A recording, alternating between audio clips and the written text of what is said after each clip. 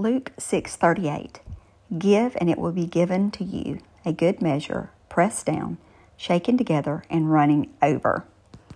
I absolutely love that verse because it reminds me that God wants me to be happy. He wants me to live a satisfied life.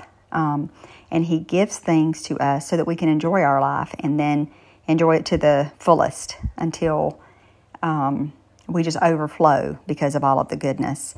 But something we have to remember is that the key to enjoying life is to be a giver. I always say, to be blessed, you must first be a blessing. And that's what this verse reminds me of.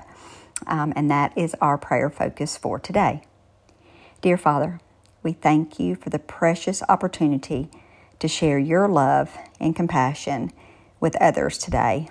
Lord, we know that as we step out and give of ourselves, whether it be time or money, whatever it is, Lord, we pray that you will use us.